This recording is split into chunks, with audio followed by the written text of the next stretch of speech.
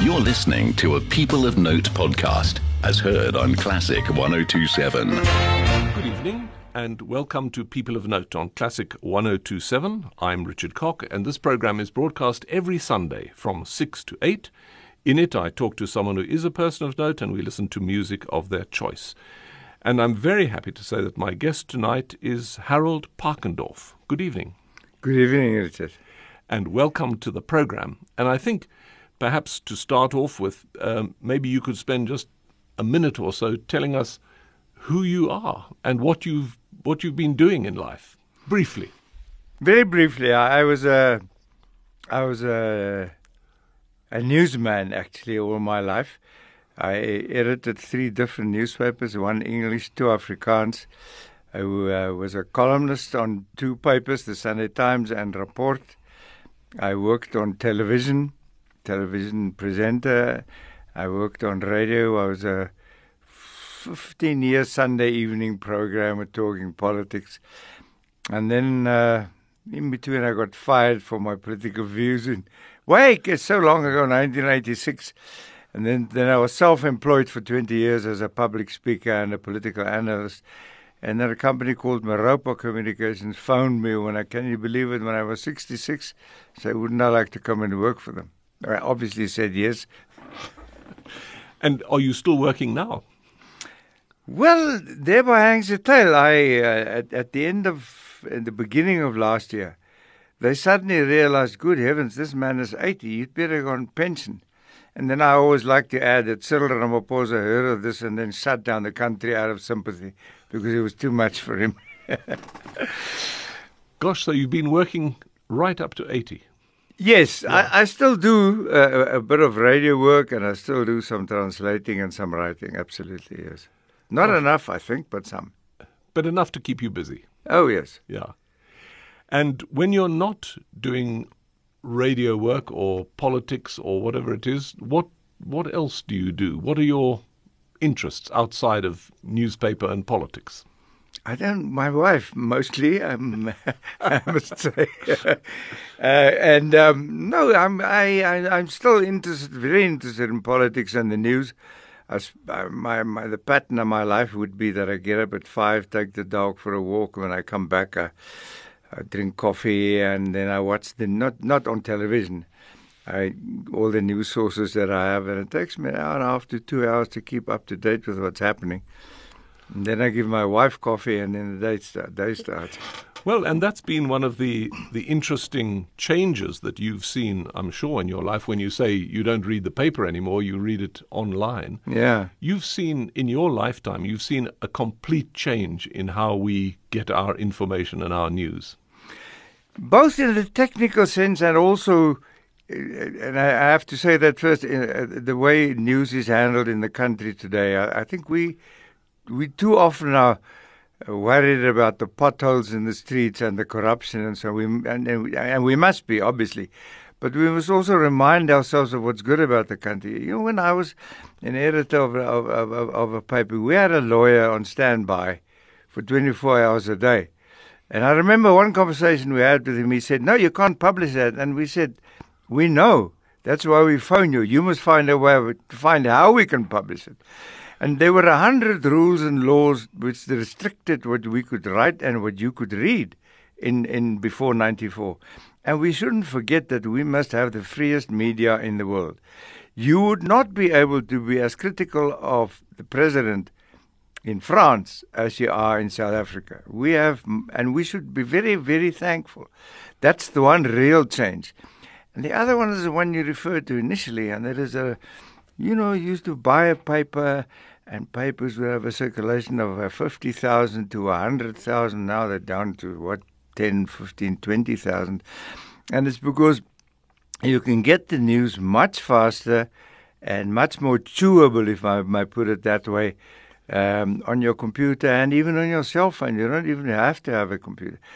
What it means that there are far more people computing to get to the news first, and the result is that there are many more mistakes than before. And the so-called social media, very often just a bunch of idiots quite frankly, like Tokyo Sexwalo now goes around saying the Reserve Bank has trillions of billions of rand which are about to give away to people. I mean, that's nonsense started by some idiot somewhere in the United States. But a lot of that gets through and then it's accepted as truth because it is out there. So one has to read differently. So this is the big fake news story. Big fake, absolutely, yeah.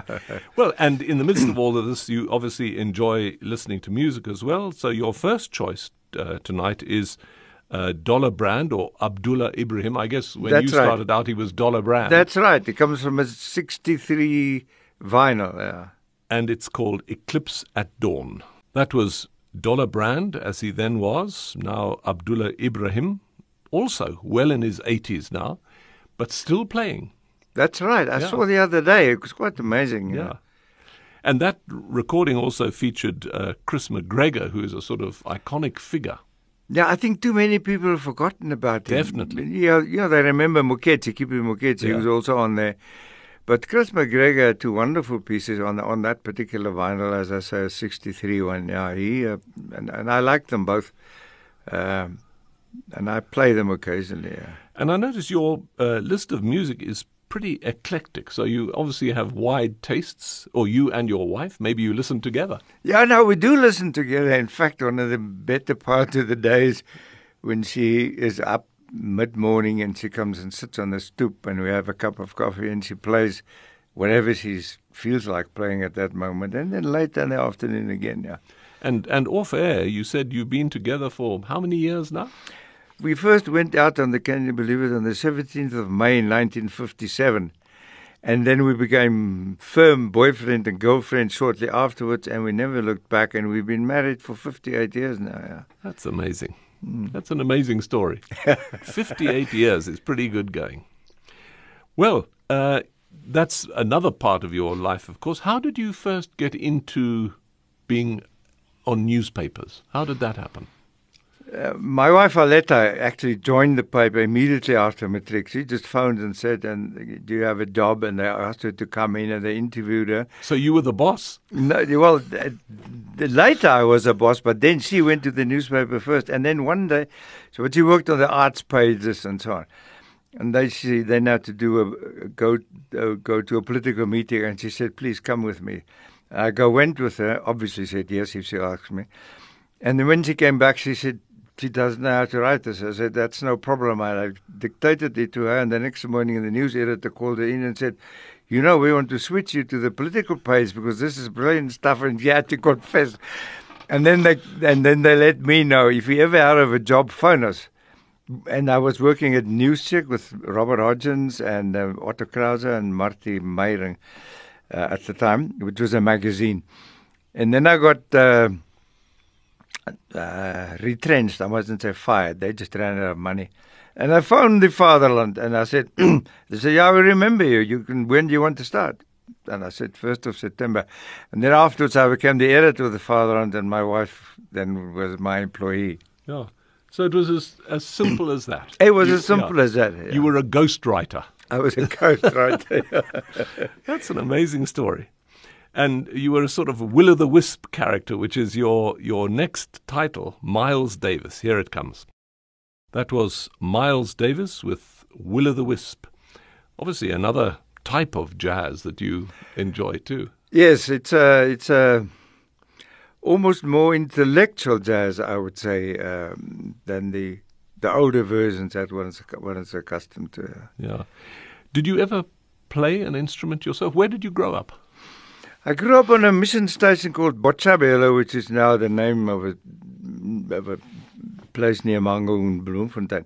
Botshabelo was right outside Middelburg in Mpumalanga, Berlin Mission Society. The man who's in the news now, Minele, from Absa Bank, who's resigning at the end of, which must be a few days from now, or no, has been a few days ago. His father comes from there. And lots of very important people were born there. Anyway, I'm not one of those. And then we moved to Johannesburg. Just stop one moment. So, if you were born on a mission station, was your father a minister? Or? Well, Robert Hodgins, with whom I shared a flat, used to say, "You come from a long line of missionaries," which is actually true. My first one arrived in 1840, and they all then married locally, but they were all Germans. Was this the Rhenish Mission? No, it was a Berlin Mission Society, yeah. And, and that's where I went. My wife, which is also an interesting story.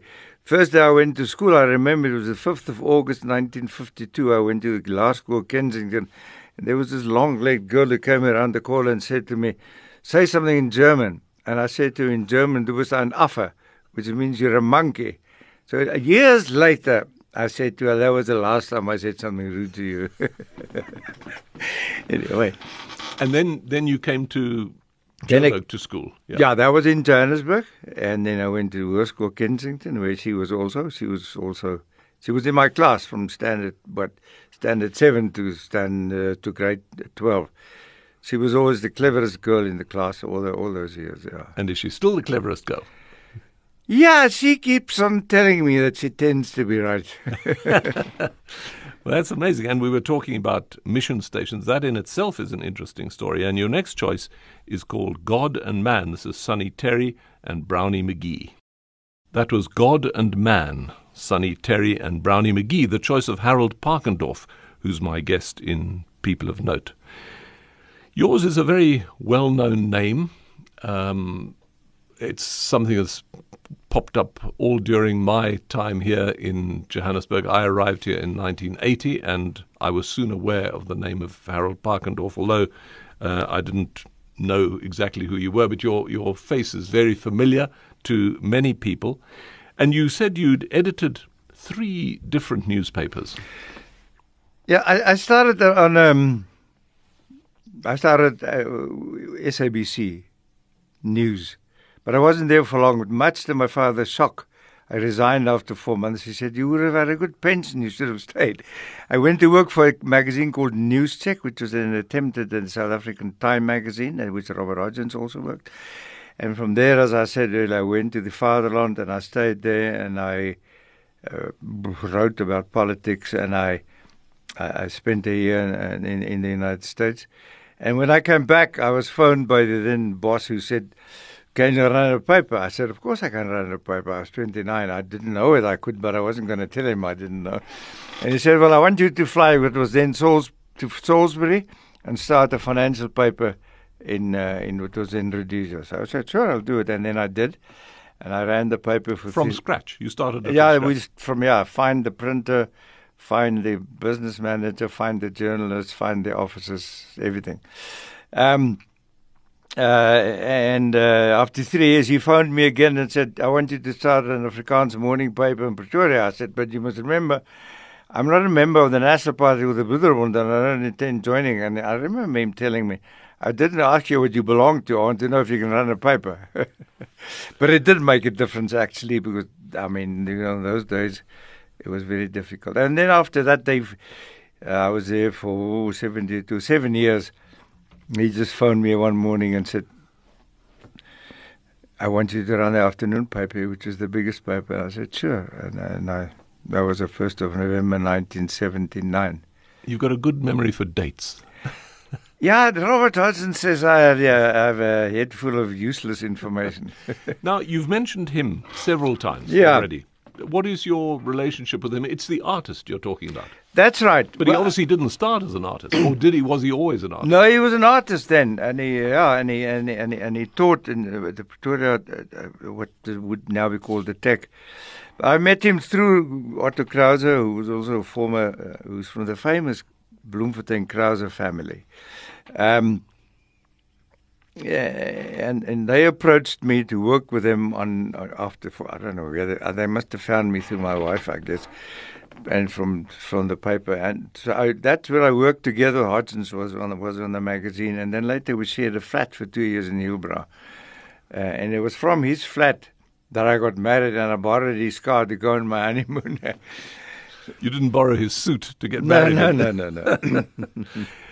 So, life for you has been a bit of a gamble, because you've accepted, for example, that first job in Salisbury and then Rhodesia. Yeah. You just sort of took a chance on it.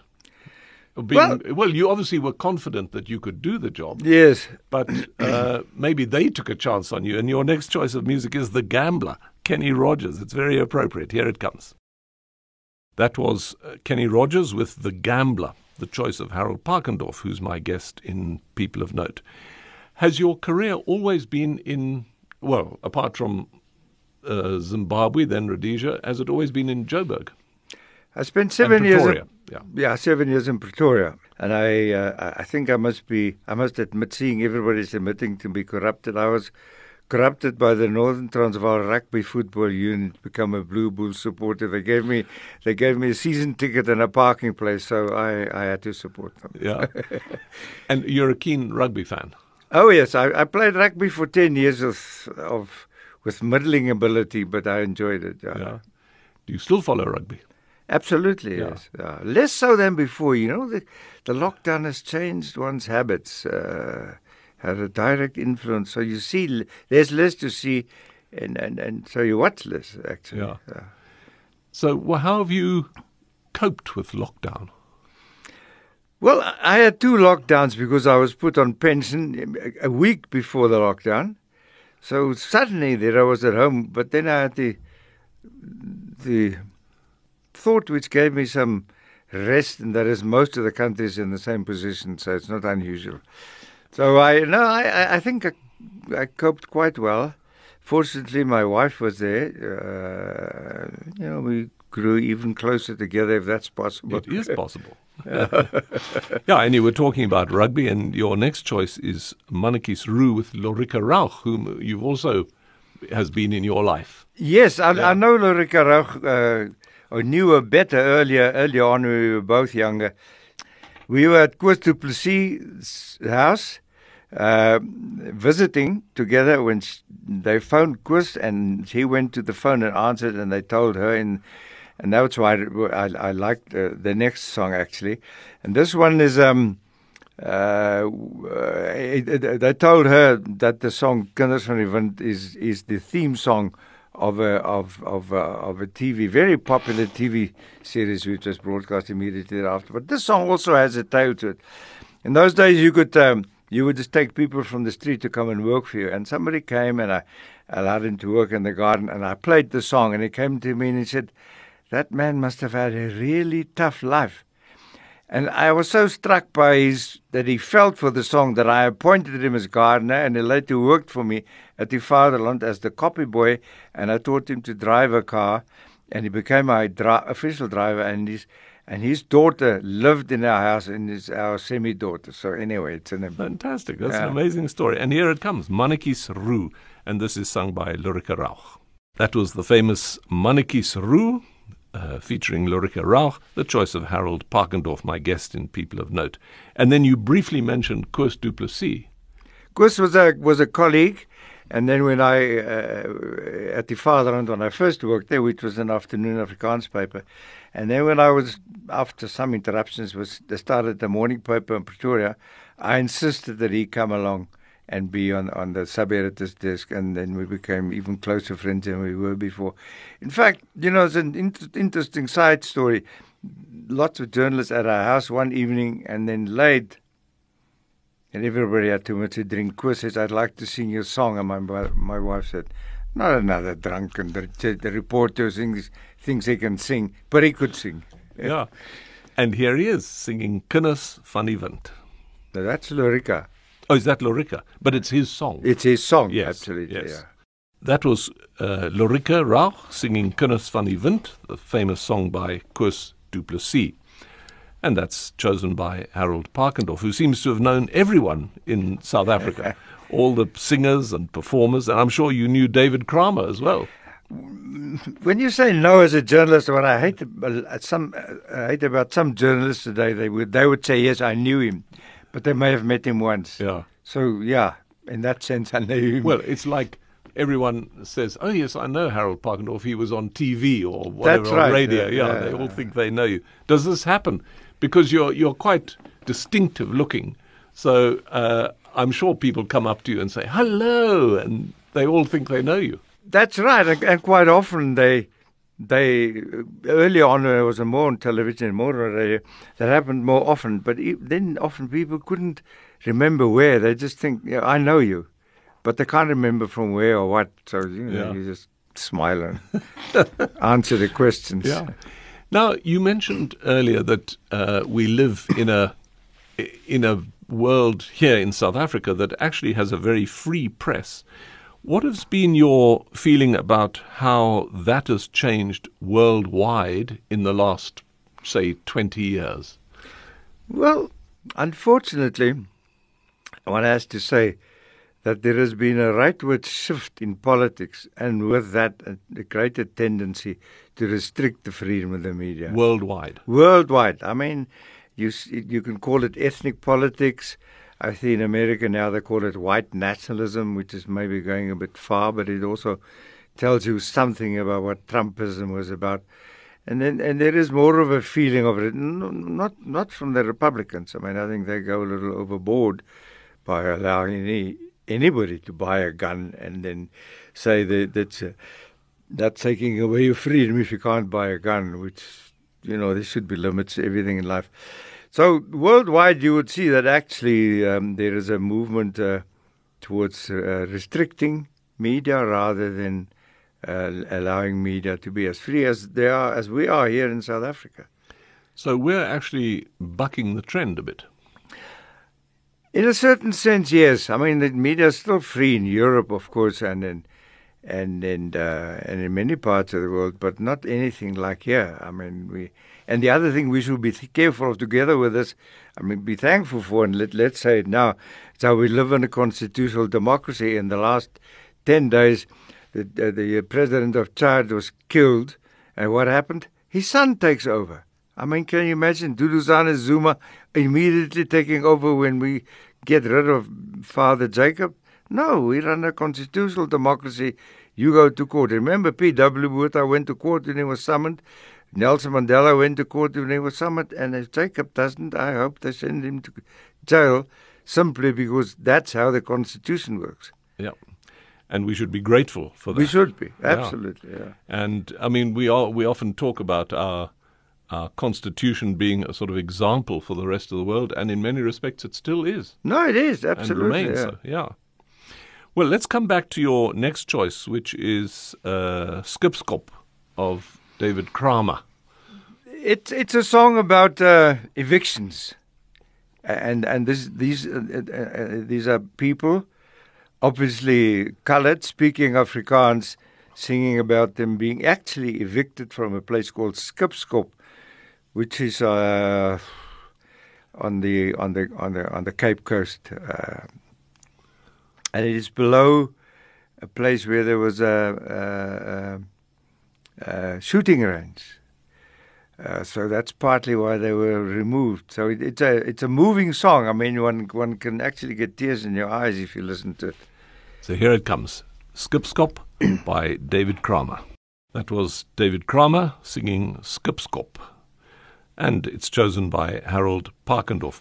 Harald, I just want to go back a moment to your origins, because you said your family were from the Berlin Missionary Society. Yes. And it's amazing. I've just been reading a book all about the Eastern Cape and the role that missionaries played there, partly as agents of the then government. They were sort of placed in parts of Ciskei and Transkei, really to spy on what was going on, but they were partly missionaries, and some of them were very sympathetic to the people they were working among, but others were definitely not. So missionaries have played a really interesting role in the history of South Africa, in education, in all sorts of ways. Absolutely, yeah. And developing languages. I like to say, and I'm probably wrong, but it's an interesting thought. There are 3 distinct Sotho languages in South Africa. If you want to say broadly, Southern, Western, and Northern Sotho, or Sepedi, Tswana, and Southern Sotho. And there are slight differences because the people who made them written languages and translated the Bible, Southern were the French Catholic missionaries. Then there were the Methodists in the old Western Transvaal and now in Northwest. in northern Sotho were, in fact, Berlin Mission Society missionaries, Germans. And I think that had an impact there, just as an example of what influence missionaries had. My forefathers also first served in the Eastern Cape. In fact, my one uncle was a missionary near Stadtheim in the Eastern Cape, and my grandfather worked near East London, King Williamstown. From there he moved to Natal, where my father grew up. Different dates. He first went to school when he was 13 because the school was too far. The inspector came by once a year and tested him and said, "Okay, you're now on the next standard." And there was quite a strong German community down in the Eastern Cape. Oh, yes. Yeah. I think after the Crimean War, they brought some... They brought a German restaurant there from Hesse, I think it was called. Yeah. In the Crimean War was 61, 63, must have been shortly thereafter, 63, 64. That's why you find, and soldiers were given, German soldiers were given property, Yeah. So there you find Berlin and Stadtheim and all kinds of places. That's right. Yes. Yeah, there are lots of places in that part of the world. And are you very aware of your ancestry? Is it something that you're interested in, the Pakendorf side of your family? I am not that much, though. I am. I was also in my mother was directly German. My father grew up here and went to university here and then studied theology in Germany, where he met my mother. So I do. My father had 7 sisters and 2 brothers. One was also a missionary, one was a diplomat, and then he was there. He played an important role in the Lutheran family as such, and in the SA Council of Churches. And his brother-in-law was also a missionary, so we do actually come from a long line of missionaries. Yeah. And I have 2 brothers and 3 sisters, and they're all active. My brother Konta has just been awarded the Academy Prize for a translation from a German book. My other brother was the head of an American publishing house in Germany. My sister was a journalist and a reporter. My other sister is a scientist, and the youngest sister was also, in the end, was a sub on a magazine. Yeah. So we're all here. Yeah. And I did interrupt you earlier when I asked you whether you'd had music in your upbringing. Did you play the piano or the violin? It's a sad story, actually. My 7-year-old grandson, and we share a house with my youngest daughter, he's now taking piano lessons, and I keep on telling him, 10 minutes is not enough. You must practice more than that. And he says, no, this is easy. Unfortunately, I did have piano lessons, and I much regret that I gave it up for rugby, because it was on the same day that I had played rugby, and my mother wasn't there. She was on the mission station, so I would, have a choice to play rugby. You don't go to piano lessons. And then, oddly enough, when I was 15, in the German Lutheran congregation in Hillbrow, I played the trumpet in the brass band. In the brass band, yeah, but I can't do it anymore. Yeah. Oh, that's amazing. Well, we're talking about missionaries, and there was a Belgian priest in the Congo who got all his congregants to sing together, and they created the Misaluba. Which is a really touching piece of work. I don't think anybody can listen to it and not be spellbound. Yeah, Father Guido Hazen was his name. Yes. Yeah, and they put out, I think they called themselves the Troubadours of Le Roi Baudouin. That's right. Yeah. And they put out this CD, and here's the Kyrie from the Misaluba. That was the Kyrie from the Misaluba. That was a piece put together by Father Guido Hazen in the Congo, what was then the Belgian Congo. Sort of historical recording that of him. And it's the choice of Harald Pakendorf. Harald, one of the things you mentioned in passing was that you'd been a Niemann Fellow. What does that mean? The The name comes from the Neiman family who donated millions of dollars to Harvard University, and initially only American journalists could apply, and you get a fellowship for a year. And initially you could study whatever you wanted to. Basically, you still can today. My year, which was what the Americans would call a class of 69, I was young for a Neiman, but old for a student. I was 28 when I became a Neiman. And you go there for a year. I took my wife and my first daughter with me, and my second daughter was actually born there. And you could study what you wanted to. Unfortunately, I must say, in my year, that was the first year, they actually demanded some academic work also, which I found unnecessary. But I did for Professor Karl Deutsch. And maybe of passing interest, what I did, I followed through on a book that he'd written and used his approach, and I could prove. And he basically said you could, if you check what kinds of jobs people have, you can, in a multi-ethnic society, you can see what group will take over when, politically and economically, and so I used that as a basis. Looked at white South Africa only and predicted, according to his, that by 1947 the Afrikaners would take over. Well, it happened a year later.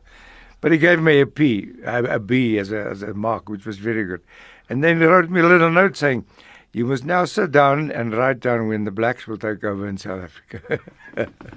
And did you? I didn't, but I was very interested in the particularly the Rickett Commission and the other commissions, which were set up because it was simply impossible to run the economy without advancing black South Africans as tradesmen and businessmen, and expanding the education system.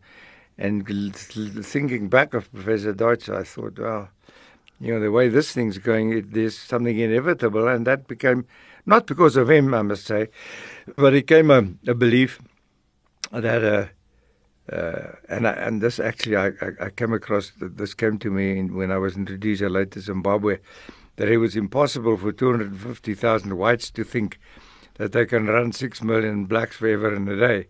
And I actually proposed a different way of doing it.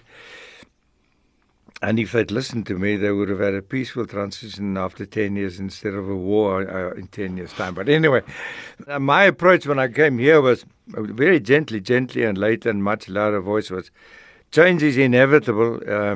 Better work with it than work against it.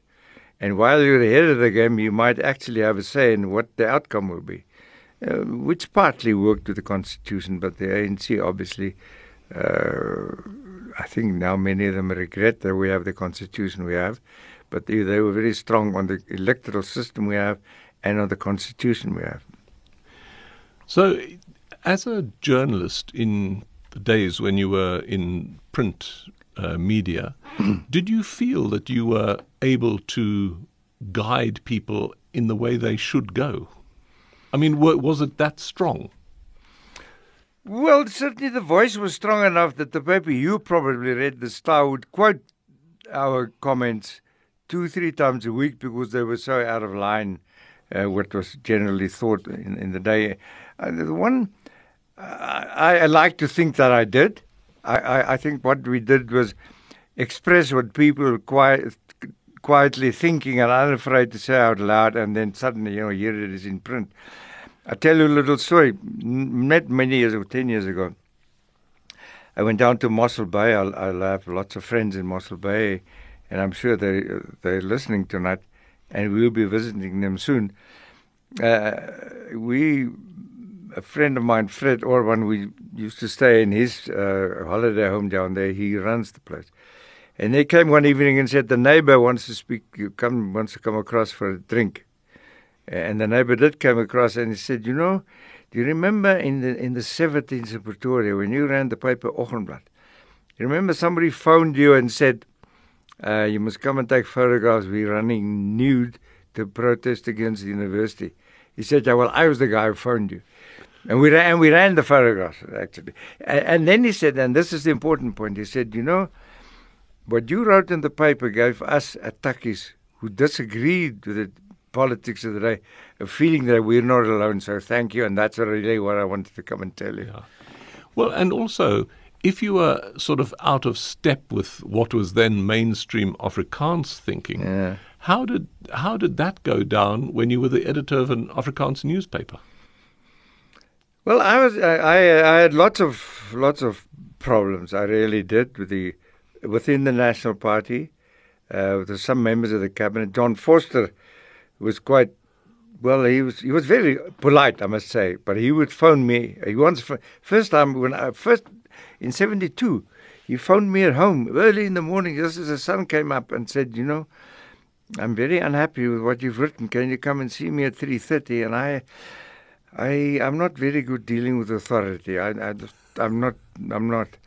So I told him, which was very cheeky. I said, Prime Minister, I'm not in the office. If my diary allows it, I'll come and see you at 3:30. But I knew I would go anyway.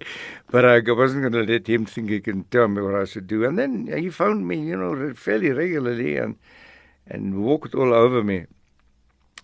P.W. Botha and he just didn't like me. He once, just before he became Prime Minister, we wanted to write a story about his wife, because we thought a week ahead that he would win against Connie Miller, and who was our man actually, but we calculated it, Peter. And he phoned me on a Sunday afternoon in the office, and he was all over me in such a rude manner. So I said to him, it's plain, ordinary journalism that we speak to your wife, and you must never speak to me in that tone of voice, and put the phone down. Never spoke to me again, never, except once in Parliament, when we had a very nasty article about the far-right group, HNP. He stopped me and said, that was a baie goeie story geweest. But other than that, he never said anything to me, except write letters to the board and complain about me. But anyway, that's all gone. Yeah. Well, we talk about another revolutionary of a different kind now. This is Beethoven, who, in musical terms, was an incredible disruptor of musical activities. And this is part of his first piano concerto with Martha Argerich. Let's listen to it, and then you can tell us about your enjoyment of Martha Argerich. Here it comes. That was the Allegro from the Piano Concerto No. 1 by Beethoven, featuring the pianist Martha Argerich, who's a wonderful pianist. I came across Martha Argerich, my wife, and the then editorial secretary at the Vaderland. I'm sure she doesn't want me to mention the name, but Rina is her first name anyway. Became very good friends, so we'd still visit her. And they always play mostly opera, and I sit on the stoop and drink a glass of wine and read a political book while they play very loud opera music, if I may say. And then she called me and said, come and look at this pianist. And they had an interview with Martha Argerich, and she was playing. And so I just thought she was, very attractive, which, of course, has nothing to do with the way she plays piano. And she is. And I just like the way she plays and the expression she has and the way she obviously enjoys what she's doing. Yeah. Well, it's interesting when you think of how many, let's say, violinists there are now who live on their good looks, I think. I mean, they also play the violin incredibly well. But they are very aware of how they look. And pianists. There's a fantastic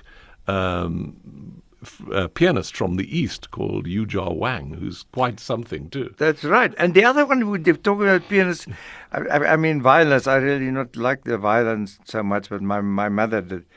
And if I might say so quickly, one of the parts of my musical background was when I was in grade 11.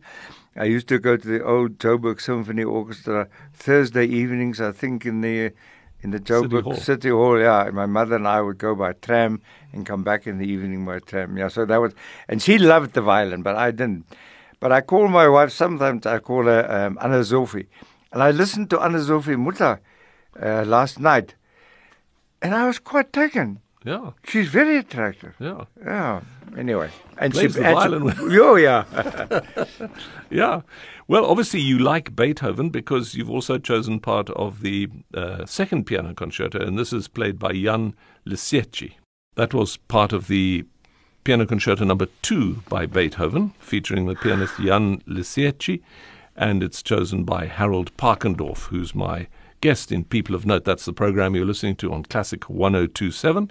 It's broadcast every Sunday from 6 to 8.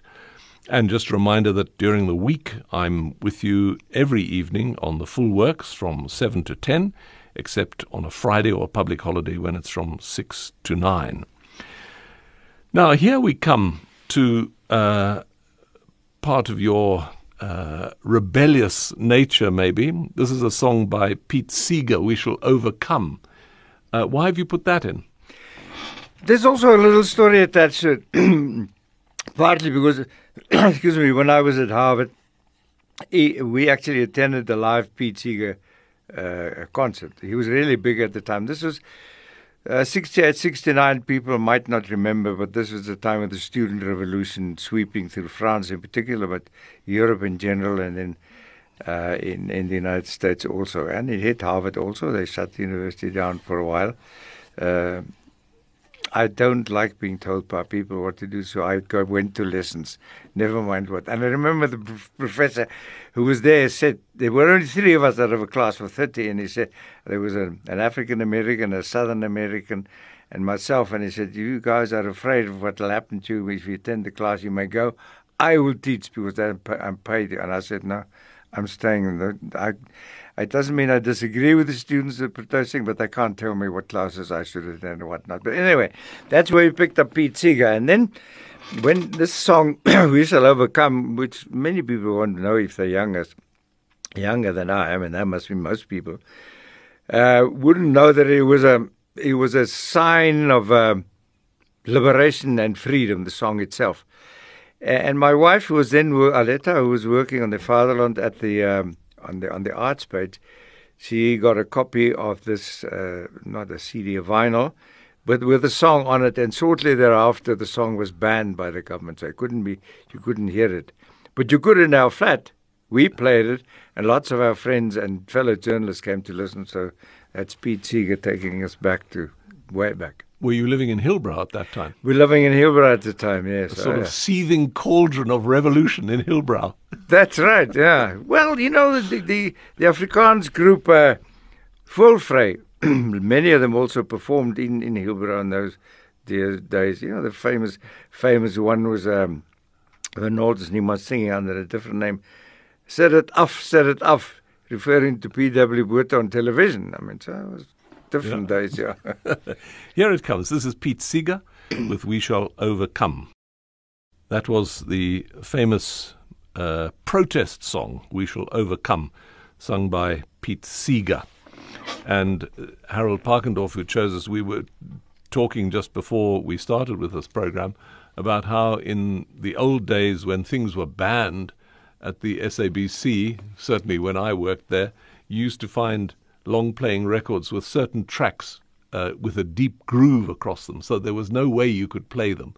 It's amazing. Honestly, and those records are probably still there, actually, I'm sure, in the library. I'm sure, yeah. Quite amazing. Sure. So we've come a long way since those days. Yeah, it wouldn't happen today. No, it's unthinkable that it would happen in the new South Africa. So what are some of the highlights? I mean, I can imagine some of the highlights that you've had in your career as a journalist, some of the political highlights, some of the noteworthy events that happened. I mean, you've been involved in political reporting and newspapers in a very interesting time in our history. Well, I think we did a couple of things which were notable, particularly in the beginning in Oggendblad in 73 and there 72 onwards. It was a milder form of criticism. It was not asking questions about the big homeland system, etc., but it was asking about the humanity of the people in the street. We, for example, ran a little campaign saying, you know, the post office closes at between 1 and 2, and then blacks aren't allowed to sit on the lawn around Paul Kruger. That's completely ridiculous. You know, and that didn't make you very favorable. Popular. But afterwards, what we did, for example, which was unusual, unthinkable in those days, we translated the ANC-based document, the Freedom Charter, into Afrikaans and ran it and without comment, and then got 10 people from different political views to write us comments on it. And it was quite amazing. We also started contacting the ANC quite early on in the early 80s. First by telephone. I first met my first ANC person in 82 in Hamburg. And I addressed the conference with the New York representative of the ANC. Also spoke in 85. And then, I was early 85, or was it 84? And then we did something on one day which was quite revolutionary. I had gone to see the ANC with that famous meeting with Anglo-American and Tony Bloom and Raleigh and Tertius Mayberg and so on. And that was worldwide, all over. And I went without telling my bosses. I know some people who were stopped by their bosses, and we were afraid of the security police stopping us. So we flew from our Tambo to Lanseria, took a different plane, and then flew on to Lusaka Airport. But anyway, at the same time, I'd sent a reporter, Dries van Heerden, who's still a friend, and I still see him frequently, sent him up to talk to the ANC, and he had extensive interviews. And simultaneously, we'd send somebody down to talk to the Soviet ambassador in Lesotho, because after all, PW was telling us these were the really bad guys. So we thought, let the really bad guys have a chance to have their say. So I think it was on page 4, and there was a full page, my impressions of meeting the ANC. That's Oliver Tambo, Thabo Mbeki, and so on.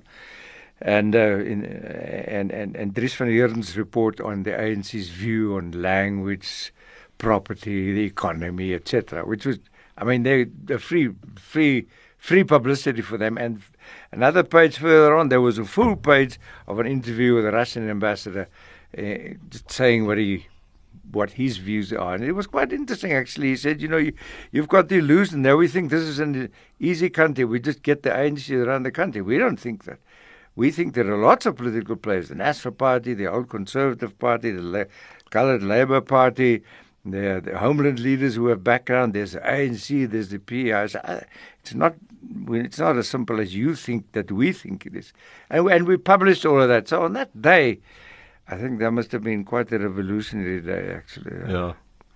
So it's great to feel that you were around at those times and that you could shift people's image of what the actual situation was. One must never overestimate what one does in life. But the fact that we did it, and we did it against the grain of the company I worked for, certainly against the grain of the ruling party, who eventually got me fired anyway. By a year later, it took them a long time. If you think the ANC takes a long time, the National Party also took a long time. No, but that then opened up other possibilities for you as a freelance operator. Well, that also hangs the tail. Just before I had lunch at the Standard Bank at their behest with Otto Krause, earlier mentioned Otto Krause, and Willem de Klerk, who was the editor of the Transvaal. And I disagreed with him about the politics and the direction and the inevitability and the need for change.